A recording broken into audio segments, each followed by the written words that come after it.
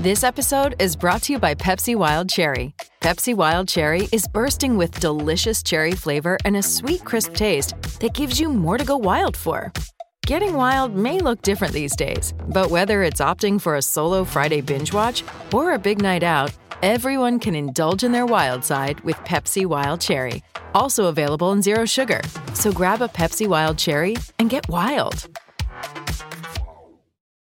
It is Ryan here, and I have a question for you. What do you do when you win? Like, are you a fist pumper, a woohooer, a hand clapper, a high fiver? I kind of like the high five, but if you want to hone in on those winning moves, check out Chumba Casino. At ChumbaCasino.com, choose from hundreds of social casino-style games for your chance to redeem serious cash prizes. There are new game releases weekly, plus free daily bonuses. So don't wait. Start having the most fun ever at ChumbaCasino.com. No purchase necessary. VGW Group. Void where prohibited by law. See terms and conditions. 18+.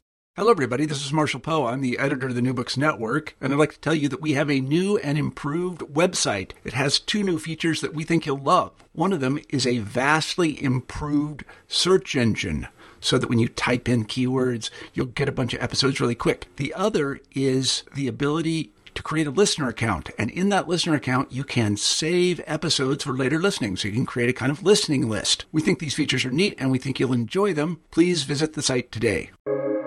Welcome to the New Books Network. Hello, and welcome to a podcast on the New Books Network. This is New Books in Sports. I am Keith Rathbone, and I'm coming to you live from Sydney.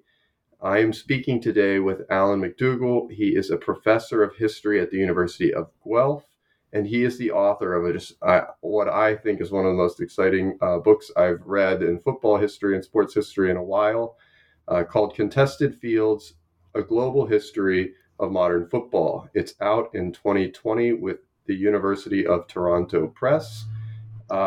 Welcome, Alan. Thanks, Keith. Thanks for having me on. Alan, I like to start by asking people how they became sports scholars and how they developed their projects. So I was wondering if you could tell us a little bit about how you got into this, how you got into studying sport, and how you developed this particular project.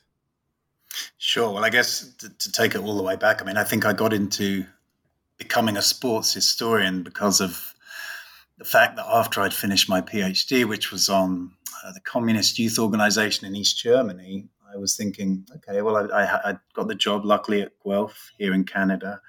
And I was thinking about, well, what should I do to kind of continue in this field? I'm going to be here for a long time, I hope. And, of course, the number one passion in my life, really, outside of friends and family, is, of course, sport. So that was the moment when the penny dropped, really. And I thought, well, I can just do sport as my research life. And so my first project in sport was a history of football in communist East Germany, The People's Game, which came out in 2014 and was quite well received. And subsequent to that, I ended up working on this second book on a much broader scale and trying to reach a much wider audience, Contested Fields, which, as you said, is a global history of football. But I guess the other answer to kind of jump back further is to say that I've always been a huge lover of football. I played as a kid. I was actually I was a fairly good player until studies became more important. I was on the junior books at Tottenham Hotspurs. And so I played at a fairly high standard for a while. So I'd always loved playing football. My earliest memories, I think, were of the 1982 World Cup. And I was, for some reason, despite the family name, I have no Scottish background, but I was a huge Scotland fan at that World Cup. I think because my club team, Liverpool, had lots of Scottish players, whereas England didn't. So I have the strong memories of, football really shaping every phase of my life as a kid, both playing it and watching it. And so, later on to be able to turn that into academic work was, it was really a dream come true without sounding too cliched. No, we were chatting for a very brief bit about this before we started the interview. Like, it is a pretty lucky position we're in, although in some ways I think, studying sport is tough too. Like, people maybe don't take sport as seriously as they could do. One of the things I thought was really interesting before I even started reading your book was that I noticed it's actually in an international themes and issues series. So it's not aimed principally at an audience of people who are like, oh, I'm already drinking the sport Kool-Aid. This is aimed at a very broad audience. So I wonder if you can talk to us a little bit about how you conceived of situating this book kind of in the field and who you hope it speaks to. Yeah, I mean, I was lucky to work at the University of Toronto Press with the series editor. It's the International Themes and Issues series that the UTP runs with the Canadian Historical Association.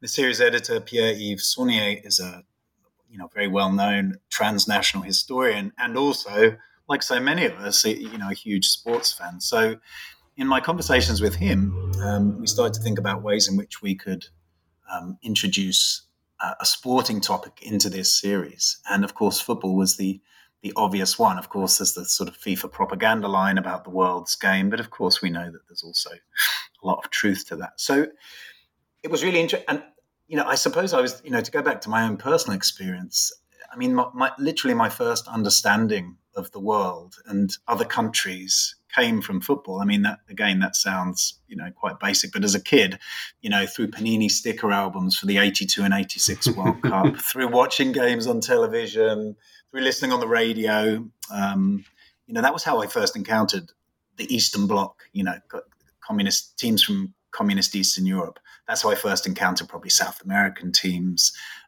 So football was my first sort of experience in my life as a kind of idea of international exchange where borders could be crossed and they weren't barriers that were put up between countries.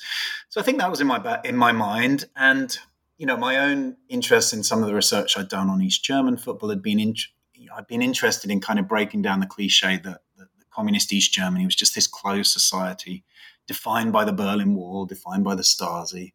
And actually, in my work on East German football, I looked, quite seriously at how football officials and players and fans and coaches in East Germany tried to reach out to the rest of the world, obviously to other communist countries, but also to the West.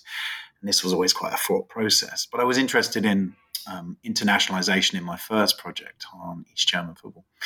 So those things came together with Pierre-Yves' support, and kind of came up with this idea of writing one of the quintessential stories, I think, of modern international cultural exchange, and that's football. Because I'm sure it's the same for you, but the way in which I connect with the world when I'm traveling, if I'm in a taxi or if I'm, in a bar somewhere, or if I'm anywhere, it doesn't have to be just in academic conferences, is to talk about sport, and predominantly, I would say, to talk about football. So I guess it was a combination of those kind of personal and professional interests that brought me to think about the international history of sport. And also, I guess just finally on this, I think, and I'm sure obviously you'd be aware of this too, working in the field, that a lot of the ways in which we tell sports history narratives, both kind of popular sports histories, but also I think a lot of academic sports histories, is we tend to do that through the national lens. And in particular, when, sports history was being built up as a field, in the 70s and 80s in particular by pioneering figures, it was histories of Italian football, for example, or British football, if I think of someone like Tony Mason and figures like that. All very important contributions to building sport as a serious area of historical study.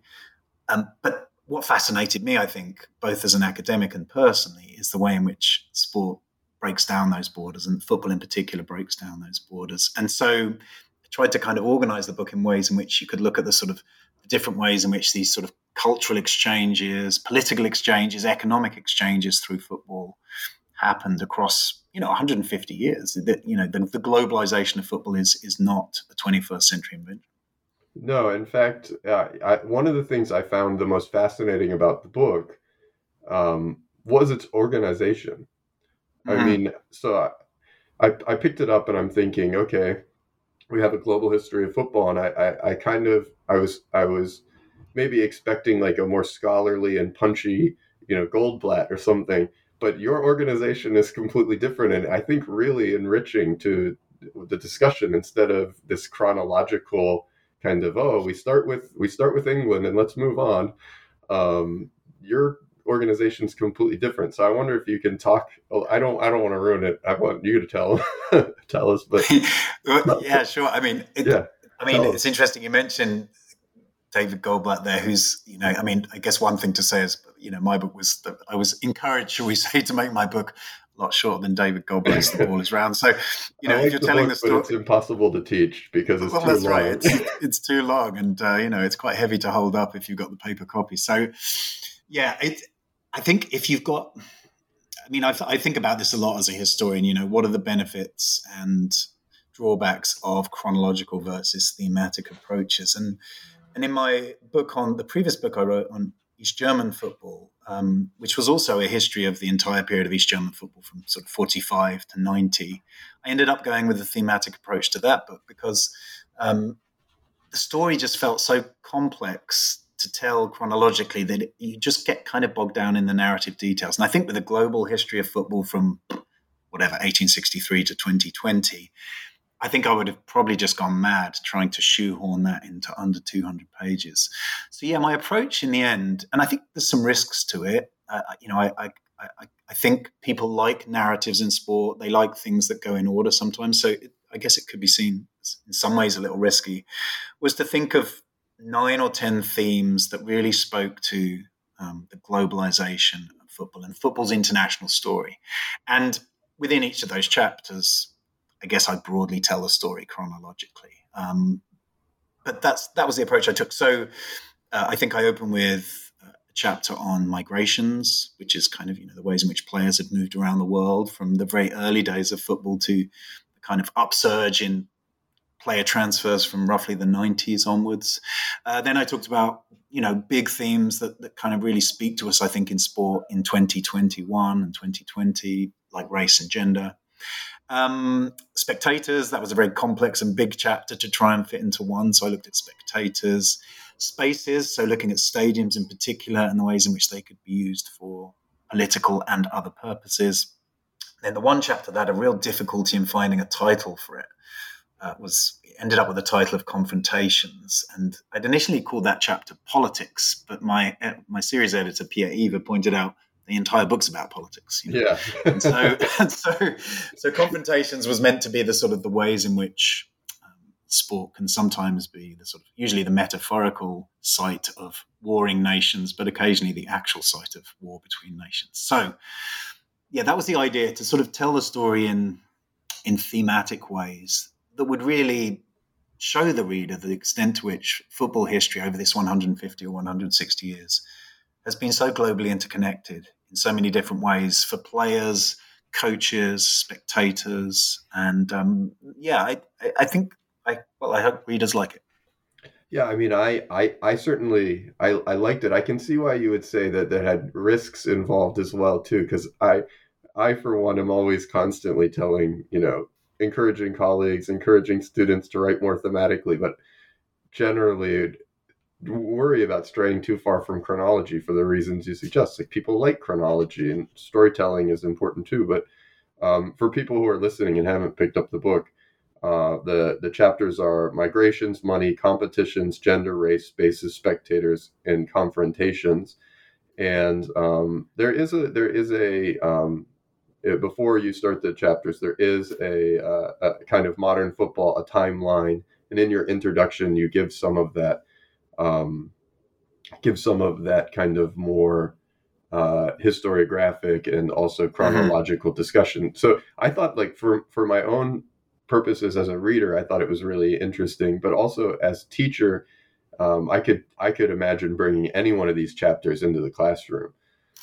Well, that was another way of thinking about it, because, you know, the book, I mean, I hope the book reaches as wide an audience as possible, but of course part of the audience that we're looking at here is, you know, there's a global upsurge in sports history courses in universities. I mean, you know that from your own teaching experiences, the same for me, and it's extremely welcome.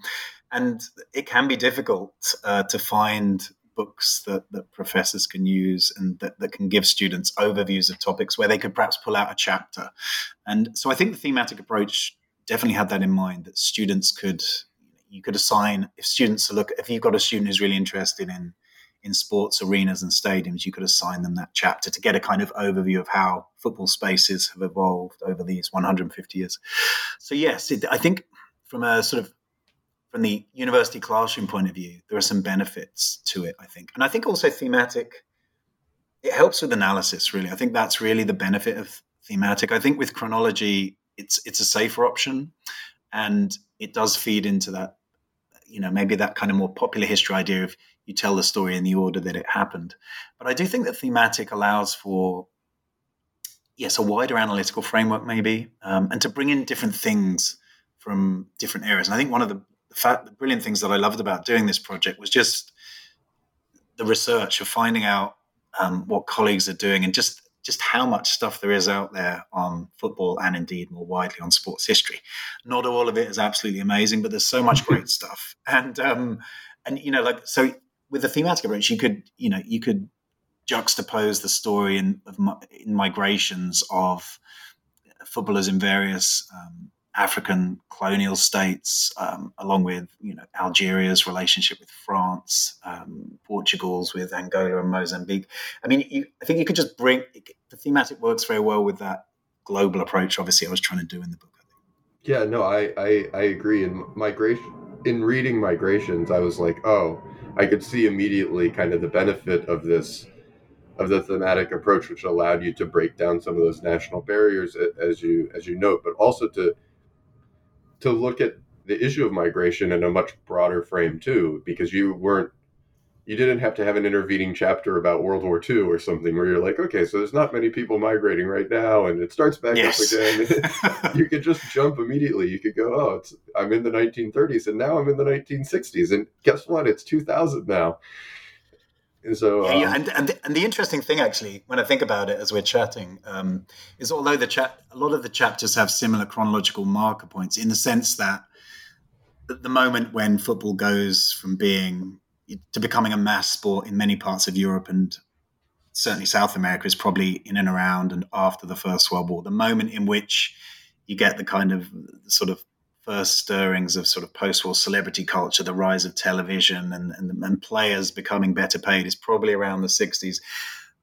The real global transformation of football as this giant neoliberal project, if you like, is probably from the 90s onwards. So, you can plug migration or money or even spectators probably into those broad timelines, and they do cohere in different ways. So I think if you're reading the chapters separately, and then they can actually join together in different ways. And, the migration story is interesting because, I mean, one of the tasks I set myself with the book, I think, was to kind of, fill blanks in my own football education, particularly with regards to women's football. And so migration was one in the early chapter. One of the ways in which to do that was to think about some of the ways in which migration of women footballers, as opposed to male footballers, obviously developed at a later point in history, I would say, but developed in some possibly quite interesting in different ways, both in terms of directions and hubs, but also perhaps in terms of motivations. So that was nice to be able to think about, again, almost like I say, to educate myself as much as anything at the beginning, and then hopefully the audience, that all of these stories are not just male-centered stories. And I think, I'm sure all historians, and perhaps particularly white male historians like me, with 2 kids, 2 daughters, who I'm trying to persuade to like football as much as me, it felt very important to kind of think about the ways in which we unthinkingly tell the narratives of football, or indeed other sports, from male perspective. So through migration, you can kind of tell the story from a different perspective and actually have different outcomes, which enrich the story of the migration of male footballers, actually. Yeah, I'm this raises so many questions for me, actually, and I'm tempted. Again, my chronological temptation is to ask you then the order of the chapters you wrote and things like that, and or the decisions you made and why you started with migration. But actually, one of the more one thing that when I was reading the book, I literally had to put it down and go, "Whoa, that's really cool." Is in your chapter called Gender. You start out writing that chapter, and you just write about football. You don't write about women's football, but you're writing about women playing football, but you start out by not using the word women. And so contextually, I picked up immediately that you're talking about women playing football, but it was a really interesting choice. And I wonder if you can talk a little bit about kind of how you wrote that chapter, why you made that choice at the beginning, and what you were trying to bring out in that chapter. Mm-hmm. Well, I'm going to give credit to one of my best and oldest friends here, Leon, who planted the seed in my head when we were chatting about ideas for the book and themes, actually. And he talked about, he was the first person I think who said to me, you should write the opening of that chapter as if this is the story of football that's handed down to us, the story we're all told by our fathers and grandfathers, or mothers and grandmothers indeed. And so from that sort of seed of that idea that Leon gave me, I started to think of ways in which you could kind of, well, I suppose slightly wrong foot the reader in some respects. And I have had a couple of people say to me, oh, okay, I was a bit confused, but then I got it, because obviously the context becomes clear. But I think it came back to what I was saying. Almost, I started off in the project thinking about ways in which I had to sort of tell myself to include the story of women footballers in the history of modern football, because, as I was kind of getting across in the introduction to that chapter, the de facto, or the default position rather, is always men's football. We don't need that gender signifier here. So what happens when you take away the gender signifier and just talk about the history of football, meaning women's football rather than men's football? And of course, the result is, and as you'll know if you know the story, if you read the introduction, is you get a very, very different story, a story of grassroots agency, a story of official oppression, or at the very least indifference, and a kind of a global resurgence that happens, probably at a similar time to men's football going viral from the 90s onwards, but in some very different ways. So,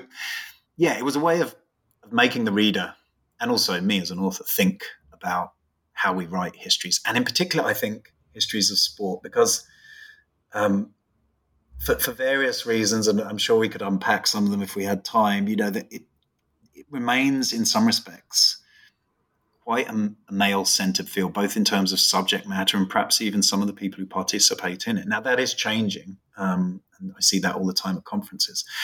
But I think some of those default positions still exist. So by kind of putting women front and center in the story in that chapter, that kind of re-educates me and hopefully some of the readers there, without being too didactic. Fingers crossed.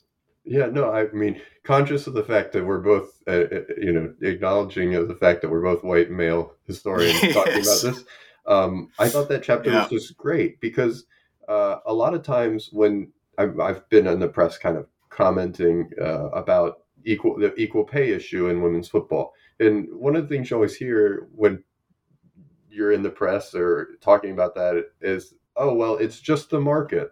Mm-hmm. But what your chapter really brings out is that actually, for various reasons, governments and other institutions have subsidized male football for a long time.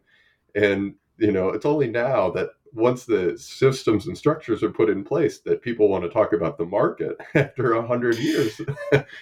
Yeah, exactly. And as I think there's lots of interesting research to show now that, there's always been lots of myths about women and football, about the fact that they didn't play, they weren't interested in the game. And there's actually loads of kind of pretty remarkable research to show the extent to which women were playing football in many different places in the world, not just in England or Scotland, from the late 19th century onwards. And that was consciously, as I mentioned in the chapter, was consciously repressed. In England, famously, the FA outlawed women's football in 1921. Something similar happens in Brazil, in West Germany after World War II. So the stories of kind of, yes, it's not just the market. The market isn't this passive, magical thing which works just by chance to the benefit of men's football clubs and male footballers. That's the product of a series of sort of historical choices by male actors, usually in football associations, I would say, and sometimes in governments, to consciously exclude women from playing football. And the consequences of that, as I say, just thinking about, if I think about growing up, like there was no part of me that really thought about women playing football particularly, because at my, in the schools I was at, generally, this was the 80s, early 90s, generally girls played netball and boys played football, for example, in the UK.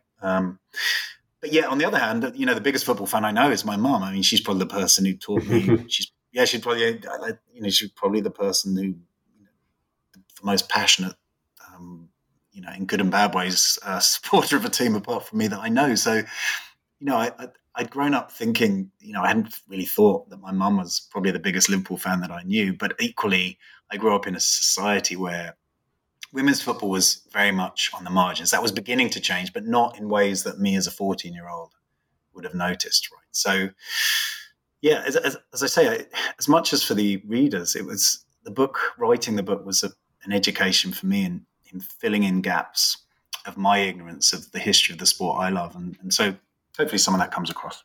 I don't know about you, but I'm very busy and I don't have a lot of time to cook. That's why I subscribe to Factor. Eating better is easy with Factor's delicious, ready-to-eat meals. Every fresh, never frozen meal is chef-crafted, dietitian approved, and ready to go in just 2 minutes. You'll have over 35 different options to choose from every week, including Calorie Smart, Protein Plus, and Keto. These are 2-minute meals. Factor meals are ready to eat and heat, so there's no prepping, cooking, or cleanup needed. They're flexible for your schedule. Get as much or as little as you need by choosing your meals every week. Factor's the perfect solution if you're looking for fast, premium options with no cooking required. Sign up and save. We've done the math, and this is important. Factor is less expensive than takeout, and every meal is dietitian approved to be nutritious and delicious. Head to factormeals.com/NBN50 and use code NBN50 to get 50% off. That's code NBN50 at factormeals.com/NBN50 to get 50% off. Yeah, I think it definitely does. One of the other chapters, when I was perusing it, I thought maybe this was the chapter that I was most distant from, but actually I found it really interesting, was your chapter on money. You write an economic history of football, as you call it. So I wonder if you can talk about how that chapter developed and what are some of the things you're trying to draw out there. I can talk about that chapter because it's probably the hardest one for me to write, because it's interesting you saying that's the one you're most distant from, and it's kind of true for me as well. I mean, I think I would consider myself more of a kind of cultural and social historian, I guess, and those are the things that interest me, fan cultures and, resistance through football. I mean, those are themes that were front and center in my book on East German football. So writing about the history of money and football was quite difficult, actually, partly because it was one of the chapters where it felt so overwhelming that it was difficult to kind of get footholds in some ways, and to think about the ways in which money has shaped football, and perhaps also, as I suggest somewhere in the chapter, that football's shaped money. And I'm not an economist. I'm not an economic historian. They're not my areas of interest. So I suppose in the chapter on money, I was trying to combine economic history with kind of, if you like, cultural and political history of how football becomes, quote unquote, and it is probably quote unquote, big business, right? How it goes from being, this fairly marginal sport at the start to a global phenomenon played by working class people from many parts of the world, to a sport that becomes, from the 90s onwards, let's say, or perhaps from the 70s onwards, this kind of global behemoth, this financial behemoth, at least in the sporting world. And to be honest with you, I think it's a very difficult chapter to write because the economic history of football is very different if you focus on Western Europe, for example, than it is if you focus on the historical development of football in Africa, for example. So it was quite a difficult chapter to write, but what I tried to do in it was to show the ways in which, firstly, that football was not, and even today, isn't quite the big business that there's a lot of kind of lazy cliches about football, and the idea that it's big business is perhaps one of them. Most football clubs even today, operate at losses. Even some of the biggest clubs in the world, as you kind of alluded to earlier, get pretty handsome. They get pretty handsome subsidies from local governments or from states for their stadiums and so on in places like Spain and elsewhere. So I guess questioning the idea of football as big business is one aspect of it, but also tracing the ways in which football did become, through its kind of cultural power, really, the ways in which it became this mass sport. It became this money-making business for many people, stakeholders, to use that horrible term, who are involved in football. And so I looked a bit at the debates between amateurism and professionalism in the early days of football's development, the professionalization of leagues, and trying to pinpoint the moments at which football perhaps begins to move away from its working class roots, while always being wary as a kind of now middle-aged man that I can kind of sound a bit nostalgic there, as if the old days of football were all great. But so trying to pick the moments at which football really takes off into the stratosphere in which it now finds itself, as something, because I think a lot of perhaps younger readers maybe might not always know this, but football, when I was growing up in the 80s in England, and I have distinct memories as a 9 or 10-year-old of sitting down to watch the 1985 European Cup final in my full Liverpool kit, and then the game being delayed because of the crowd trouble and the Liverpool fans charging the Juventus fans and 39 people dying. And football at that moment, certainly in Britain, but I think also in other parts of the world, was not the kind of culturally fashionable thing it is now. It wasn't the thing that had all the lucrative contracts around it that it does now. So the kind of resurrection of football, if you like, the economic resurrection of football, is an interesting theme, I think, from the sort of 90s onwards. How does football resurrect itself? And I think, with a rather bitter irony, it's in many ways in response to some of those stadium disasters and football hooliganism in the 80s, that football kind of gets its house in order in the 90s, but in ways that perhaps price out ordinary supporters, if you like.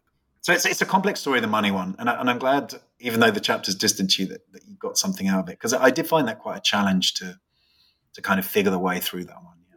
One of the things I like most about that chapter is, in addition to the things that you've mentioned, is, and I found in my teaching that students tend to assume a kind of,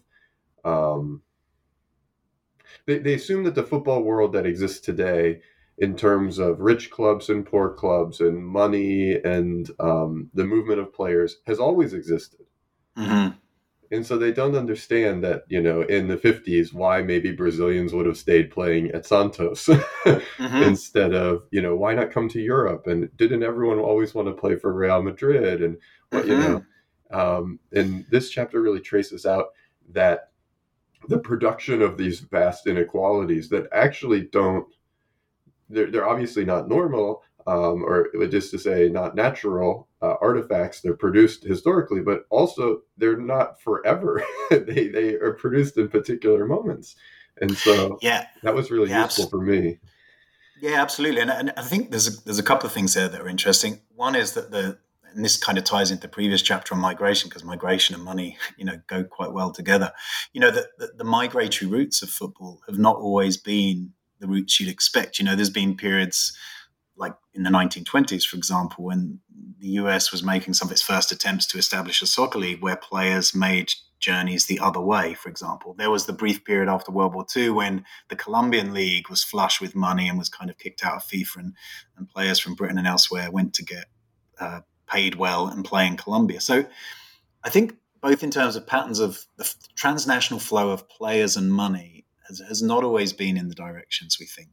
And they're not, as you're absolutely right in saying, they're not fixed entities. The big clubs of today have not always been the big clubs. They've not always been the clubs that have drawn players from around the world. And so I think, this kind of ties into what I was saying about the kind of my memories of football growing up was, and if you read something like Nick Hornby's Fever Pitch, right, which was published in, I think, 92, that was published at a time when there wasn't really a fan culture literature, right? He was kind of writing from the perspective of what were then pariahs, people who really loved football. And so there's a lot of changes that have happened since then, and they seem normalized now because we've had 30 years of the game becoming bigger and bigger and more advertised and more televised. But that story has not always been one way, you're right to say. And the directional travel of players and money hasn't always been in one direction either. Yeah, for me, that was one of the big takeaways of that chapter, that just showed so clearly the in some ways newness and possibly temporariness of some of these financial arrangements. That the interesting thing thinking about this, like timing's everything, right? Of course, this book, Contested Fields, was published, I think, about maybe a week or 2 weeks before the entire world shut down with the COVID-19 pandemic. And of course, that would have made a perfect extra chapter. I don't know if you're doing the same, but I'm already teaching in my sports history class. We have a unit on, global sport and COVID-19, so. But to your point, the arrangements in sport can be temporary. I mean, I think one of the things COVID-19 showed, and is probably still showing, is the ways in which football and other sports have been financially impacted by COVID-19. Now, of course, we haven't seen any high-profile clubs around the world yet declare themselves bankrupt, and they're probably going to survive. That's a very big yet. yeah, that is a big yet. Exactly. We're still pretty early in the game, and I think there's an argument you could say, that they're quote unquote too big to fail, to use that term from the banking crisis of 2009. But I think COVID-19 and its kind of impact on sport, which happened literally just after the book was published, sadly. But that shows the fragility of some of these arrangements, right? That things can change quite quickly, and things that we just assume, whether it's about spectating or playing or television and sport, can suddenly be swept away from us. So yeah, I think it's good to remind people that the story of football, this success story that FIFA, UEFA, the English Premier League, and others have kind of marketed since the 90s, which has a lot of validity to it, but A, there are darker sides to that, obviously, and B, it wasn't always thus. Yeah, absolutely. Well, I'm always about contesting FIFA's particular narrative. Yes, I think that's probably. I think actually that was one of the other things that was just thinking finally on the money chapters. One of the other difficult things is like, well, how do you write this chapter with any sort of semblance of sort of academic temperance and balanced, objective nature when you're writing about something as venal and corrupt as FIFA? It's a little bit hard to do, isn't it? Yeah. Luckily, many people, investigative journalists and historians, have done the work for me. So, I was indebted to them for wading through all the muck and filth of FIFA's dealings, so I could synthesize it in a few pages. It's funny. Yeah, they're interesting. They're interesting, difficult to work with group. Sometimes from a historian's perspective, okay? Yeah, absolutely. And it's interesting. The chapter I wrote on competitions, which obviously talks about kind of, to some degree, about international governance of sport and the evolution of kind of international competition, which, of course, in the shape of the World Cup and other big events, becomes huge money-making enterprises. I mean, one of the fascinating elements of the global history of modern football, I think, is international governance, right? The ways in which FIFA emerges from the shadows of the International Olympic Committee to become certainly its equal. And some might argue today, it's kind of the greater power of the two major supranational sports organizations. So, I mean, FIFA's, pops up in the narrative in many different ways and places, not always very favorably. But I suppose if we were crediting, you have to give some credit to the organizations, whatever their motives for spreading the game. Even a figure as reviled now as João Havelange, who becomes FIFA president in 1974, whatever the many faults and corruptions around the Havelange presidency of FIFA, the game, he kept to his promises of globalizing the game and making it less Eurocentric and frankly racist, which it had been for much of the first 60 or 70 years of its existence. I mean, absolutely. The importance of FIFA, and to a lesser extent the IOC, in democratizing the game. Your chapter on competitions does bring some of that out, but you're also, you do temper that with discussions of mega events, and I don't think it's far from mind that FIFA's a rights holder and not a magician of. Yes, football. And not just they this, don't own and not the just game. They own the World Cup, quote unquote, TM. Yeah, and I remember going to the 2006 World Cup in Germany, and there were the whole thing, and there was lots of talk about what beers you could have in and around the stadium, because of course I think Budweiser had the contract for the stadium, and I remember even some clothing I was wearing they were the FIFA kind of, the people checking the bags and so on were kind of worried about kind of the wrong branding being on a hat I was wearing or something. And you think, this is where we've got to really, So there's lots of elements of the story that are quite unsavory and pretty depressing, of course. And that's, I think, the fascinating element of the globalization of football story is that there's the kind of marketing spiel of FIFA and all its trademarks, which is one element of the story. But there's also the other element of the story, and I try and get to that bit through things like spectator cultures and the kind of the more grassroots connections between fans and players and so on and so forth, the ways in which as you suggest, not, a lot of the global history of football is not run because of the munificence of FIFA, and it's not run through FIFA. FIFA is an important part of the story, but what's always interested me is the ways in which international connections can occur through sport, not just through the official and diplomatic channels of governance, but at all different levels. And I think that's always, as a sort of more of a cultural and a social historian, that's always what's really fascinated me about sport as an international practice. Yeah, I agree completely. And I guess I'd love to take some time, you've mentioned it a few times, but to turn specifically to that chapter on spectators and maybe also kind of confrontations at the same time. Mm-hmm. And so, a lot of it is kind of read through the lens of resistance. So I wonder if you could talk a little bit about what you were trying to do in talking about spectators and confrontations. Yeah, I've been subtly hinting we should move on to talk about spectators. So there we go. We finally made it to do that. So that's good. You really have to hit me over the head with it. It's like we have to talk about money. Let's get on to fans. But it's all very interesting.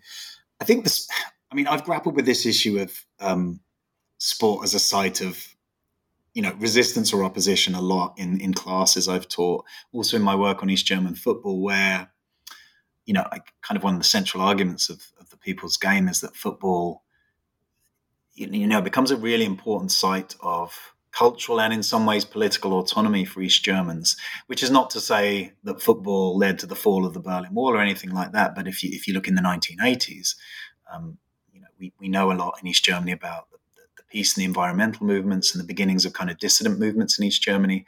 But really the thing that most East Germans were pissed off about in the 1980s was the dominance of the Stasi team, the secret police team, Dynamo Berlin, who won the league every year by allegedly having referees in their pocket.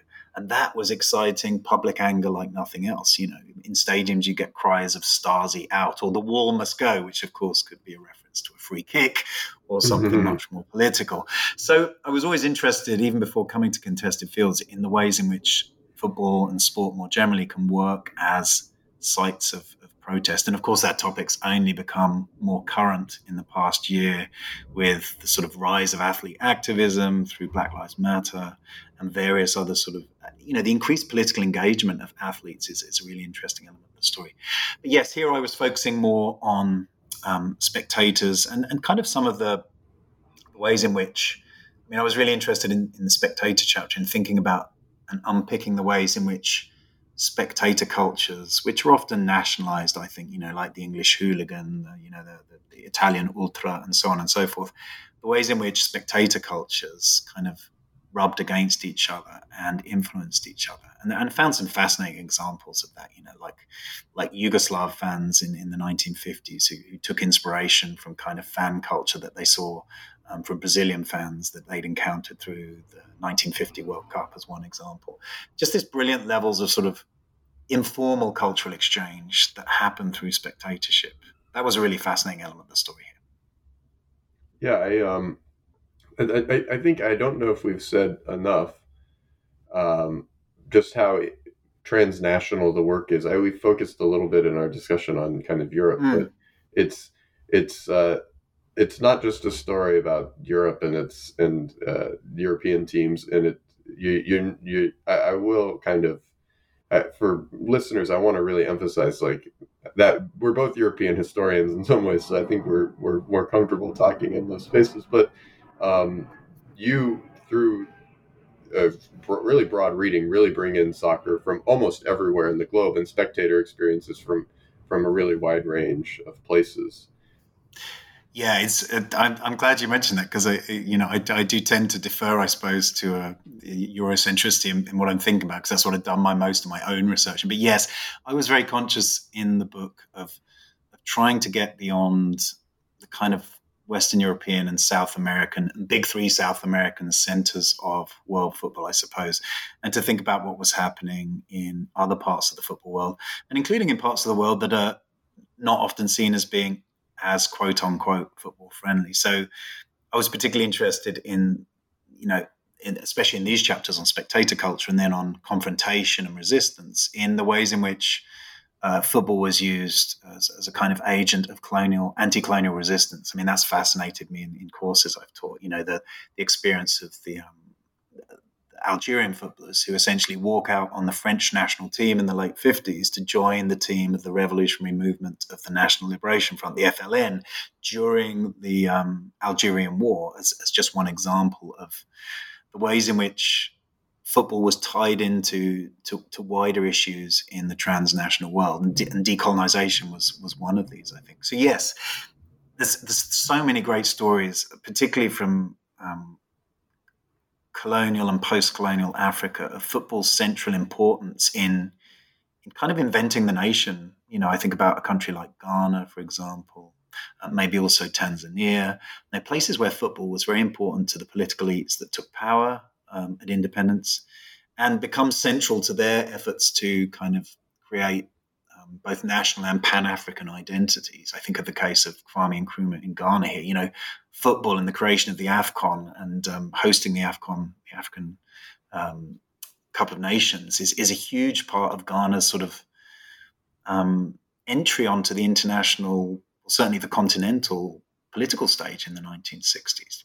So yeah, tried to go as much as possible beyond the tried and tested fields that I know the best, Britain and Germany and other places, and get out in the world. And that was the brilliant thing, was I found football stories everywhere. Just people have done some amazing research, like anthropological field research from, indigenous groups, in the jungles of Peru, where as one reading I found that the center of the village was the football pitch. Like, it's not like, I don't know, the town hall or even the equivalent of a bar or a pub. It's the football pitch is the geographical center of the village. So all of that stuff is just fascinating, because you see the ways in which football has so many other levels of story that we can tell. And there wasn't enough of it in the book, but I would, just trying to tell some of the grassroots stories of football, whether it's from fan culture or migratory players, because some people who migrate are amateur footballers. Trying to get some of that into the story was also fun as well. Talking with you and thinking back to reading of it, just strikes me again how difficult it must have been to actually decide on these categories, because you could have equally had a chapter called Grassroots in your chapter. Yeah, I think that was on my initial list, actually. Yeah. Your chapter on race and migration both speak to the kind of importance of football in shaping identity, whether they're hybridized or non-hybridized identities. But then all of this comes back to confrontations and state-making programs. So it's a lot. Yeah, absolutely. So in that sense, to go back to something I was mentioning earlier, although the thematic approach in some ways, as we were saying, is possibly a little riskier and a bit harder to follow in some respects, I think a lot of these stories do coalesce. Race and migration, the interconnectedness of those two stories is huge, obviously. Political confrontations through football, we see in many of the different chapters. They just kind of reach a peak, I suppose, in that final chapter where I look at some of the most famous examples of football confrontation. Grassroots was one of my chapters. Yeah, gender and spectators. Yeah, gender and migration too, as we talked about earlier. But yes, it's something I've been thinking about actually for something else I've been writing recently, is about Liverpool. Actually, is kind of the. And again, it's kind of starts from my mum, really. But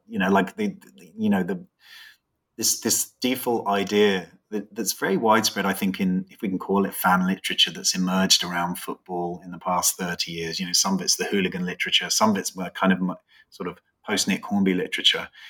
The default position, again, is almost always male. And so, again, trying to kind of get past that and think about the ways in which spectatorship was never exclusively a male domain, even in periods when we associate it exclusively with men. And so I think that was, so gender comes into a number of the different chapters and kind of reinforces what I wrote in the specific gender chapter, hopefully. So I write out like a list of questions, and we've touched on many of them, but there's so many more particular ones I don't necessarily, I could jump around, but I wonder, if you want to talk to us a little bit about, because in your conclusion, you raised some, I think, interesting questions about kind of the future of football studies, the difficulties of studying football. And again, you published this book before COVID, so there's probably things to add. So I guess what is kind of the future of football studies for you? Not for I'll give you some space to talk about your next project too. But where do you think the field is going? Where should we be going? Well, I mean, I think in terms of I think the redressing of the balance in terms of kind of the male-centeredness of football history is something I think, and of course, football and sports history is not the only fields in our profession that are currently grappling with that. That's pretty widespread debate. So I think that's one thing that is beginning to happen. So that we don't have a history of football that is just male dominated. And of course, even, my history of football, tries to include as much of women's football history as possible, but it's still overwhelmingly, like, if I think of the chapter on competitions, I do mention the emergence of the Women's World Cup, but it's mostly men's competition. So I think, work that moves us to kind of correct those gender imbalances is important. Personally, as someone who likes cultural and social history, I'm really interested in sporting histories that kind of get to the basis of, for example, a big bugbear of mine is, and as this comes across in the book, I'm sure, although I have to write about it, is the obsessive focus in football spectator literature, both academic and non-academic, on hooliganism. Mm-hmm. I'm really interested in kind of thinking about how football and other sports are consumed more widely away from that. And I think trying to get at that is an important element of the story. I think one of the difficulties of football and sports history, generally speaking, and I think I think of this from my various encounters with football clubs I've tried to talk to, both in Germany and Britain, and also you mentioned trying to get hold of them or trying to get contacts with international organizations too. I think that it's difficult to sometimes find a corpus or a source base for football history. It can be quite all over the place. We're quite isolated figures as sports historians. There are one or two honourable exceptions. There aren't too many places where there's a great gathering of sports historians in one institution. So often it feels like, one of the great things about this project was just uncovering new work by people I knew by name or had met once at a conference, and kind of really getting into the work and seeing how much there is out there that's really starting to push football and sports history in some of these directions. And to me, those directions should be transnational, they should be inclusive on issues of gender and race, and they should, I think, be more interested, and this is something I'm always conscious of trying to tell a story, and this book is not really the right book for that entirely, but trying to tell a story of sport from the bottom up as much as possible, from a grassroots perspective. I had a section in my book on East German football where I tried to move beyond the sort of the elite game in East Germany and look at how people played the game, how it was part of their everyday life. And I think that, to me, is a really fascinating element of the sports history and football history story that remains to be told.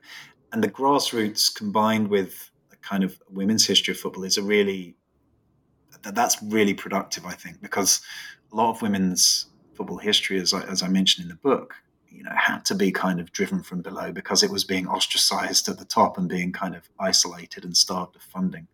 So I think, historians and others, sociologists and others, are beginning to do that. So I think those are some of the main directions. But honestly, there's so many different ways in which you can go that it's pretty hard to pick it down. Even before COVID hit, and I thought, oh man, there was my extra chapter that I needed to write. My book is already obsolete. So, that's the perils of publishing at any time, I suppose. No, definitely not obsolete. No. I actually, I like I say, as a scholar in the field, I love the book for those reasons. And it made me think a little bit differently about migration and about money. And, but is in terms of somebody who teaches a unit on sports history, I was like, oh, well, these chapters are immediately extremely useful.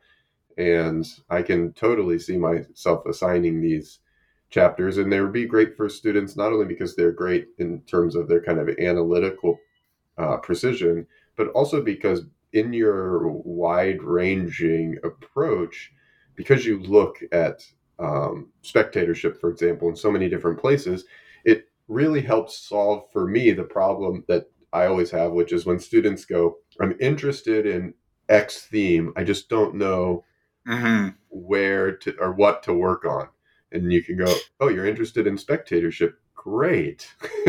Read this chapter. Yeah, that's right. You just point them in the direction of it. And I think, and it's interesting, I think, to go back to a point I was mentioning earlier, that I think when people say to me, I'm interested in this topic, it does tend to be, I think we nationalize a lot of sports history. And so I think one of the things I really enjoyed about the project, and hopefully it came across, and I'm glad it did to you, was the way I loved all the different connections between spectator cultures. And they might not be direct connections, but the ways in which fans behave in similar ways, or the ways in which they take influence from each other, for example. I mean, that's just, to me, fascinating, and speaks to the ways in which football is the quintessential international story of a kind of modern cultural, political, economic history. I mean, it is a global story, and I think it's the most productive and I think the most interesting way to tell the story of football. And I guess that was imbued in me when I was a little kid, and I, without even thinking about it, I was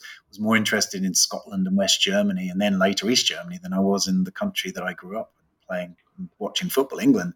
And so I think that's the beautiful thing about sport, right? That we can root for teams and players that have nothing to do with us. And I think to get across a sense of that, the positive elements of that international story in the spectators chapter in particular, not just the hooligan story, it was important to me, Well, I'm very keen, and I do want to ask you in a second, and maybe given what you're saying, that maybe you're working on something like this, but I want to see, one of the directions I see maybe football studies going is in a history of post-fandom, which I think would be really interesting. It plays right into those ideas you're talking about, although I guess, since you mentioned being an Englishman who's interested in German football, I do wonder if you're going to be conflicted in a week or so.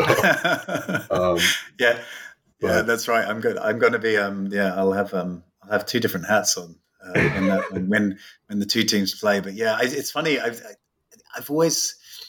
I mean, like a lot. I mean, I'm a Liverpool supporter, and of course, Liverpool. And this will bring me on to some of the stuff I'm working on. But Liverpool has always prided itself in its kind of Scouse, not English approach. And I mean, that's one of the other interesting elements of football history, is that there's lots of local and regional identities. And I always thought football was interesting from that point of view, because yes, there's the national history of national teams, but there's also extremely intense local identity in football and sport, particularly football. But that local identity can then be transplanted to other parts of the world, right? That you can get, there's this huge Liverpool following in Australia and many other places, right? So, huge. I mean, and it's a lot of people who've never set foot, some people anyway, who've never had the fortune to set foot in Liverpool Stadium, Anfield. So, I mean, anyway, yes. The post fan would be an interesting thing to talk about. Absolutely. And I think, maybe there's a younger generation of historians who can do that better than me, because I feel I'm getting too old and crusty to, waxing nostalgic about the old days of fandom. So maybe there's a younger generation of scholars who can do that for me. Well, I'm sure you're not old and crusty entirely. It sounds like you have a new project on some kind of Scouse football. Yeah, absolutely. Yeah, the ultimate vanity project, right? Like you kind of we began our discussion by talking about, well, how did you end up becoming a football historian? And now I'm taking it to the nth degree by trying to tackle writing about the club that I've grown up supporting, and my family's, some of my dad's side of the family is from Liverpool, and so I'm writing a sort of a cultural and social history of and an international history, I should say, really, of Liverpool Football Club, focusing on the off the field stuff, the fan culture in particular, and the international element of that story. So actually the project builds on what I've been doing in Contested Fields in terms of thinking about the international connections that come through one football club. So yeah, I've kind of, research has been a bit stymied, obviously, by COVID, as I'm sure is the case for all of us. Yeah. But just had a couple of pieces published that are kind of working towards that, and I'm also working, just to go back to your point about wearing two hats. So that's my English football hat. I also have a German football hat, and I'm just finishing up working as an editor on a collection on Football Nation, which is going to be out with Berkhan probably in about a year. a year or so, which is a collection of essays on German football, culture, history, and society. So I have definitely got one foot in each of those rival camps. I'm looking forward to both of those projects, and I'm hopeful to see them both out soon. I'll do my best, Keith. It's been great talking to you. Great. So thank you all for listening. My name's Keith Rathbone. This is the New Books in Sports podcast, a channel on the New Books Network. I've been speaking with Alan McDougall. He's a professor of history at the University of Guelph, and he is the author of the much recommended Contested Fields, A Global History of Modern Football, out with University of Toronto Press in 2020. Thank you very much for joining me, Alan. Thank you very much, Keith.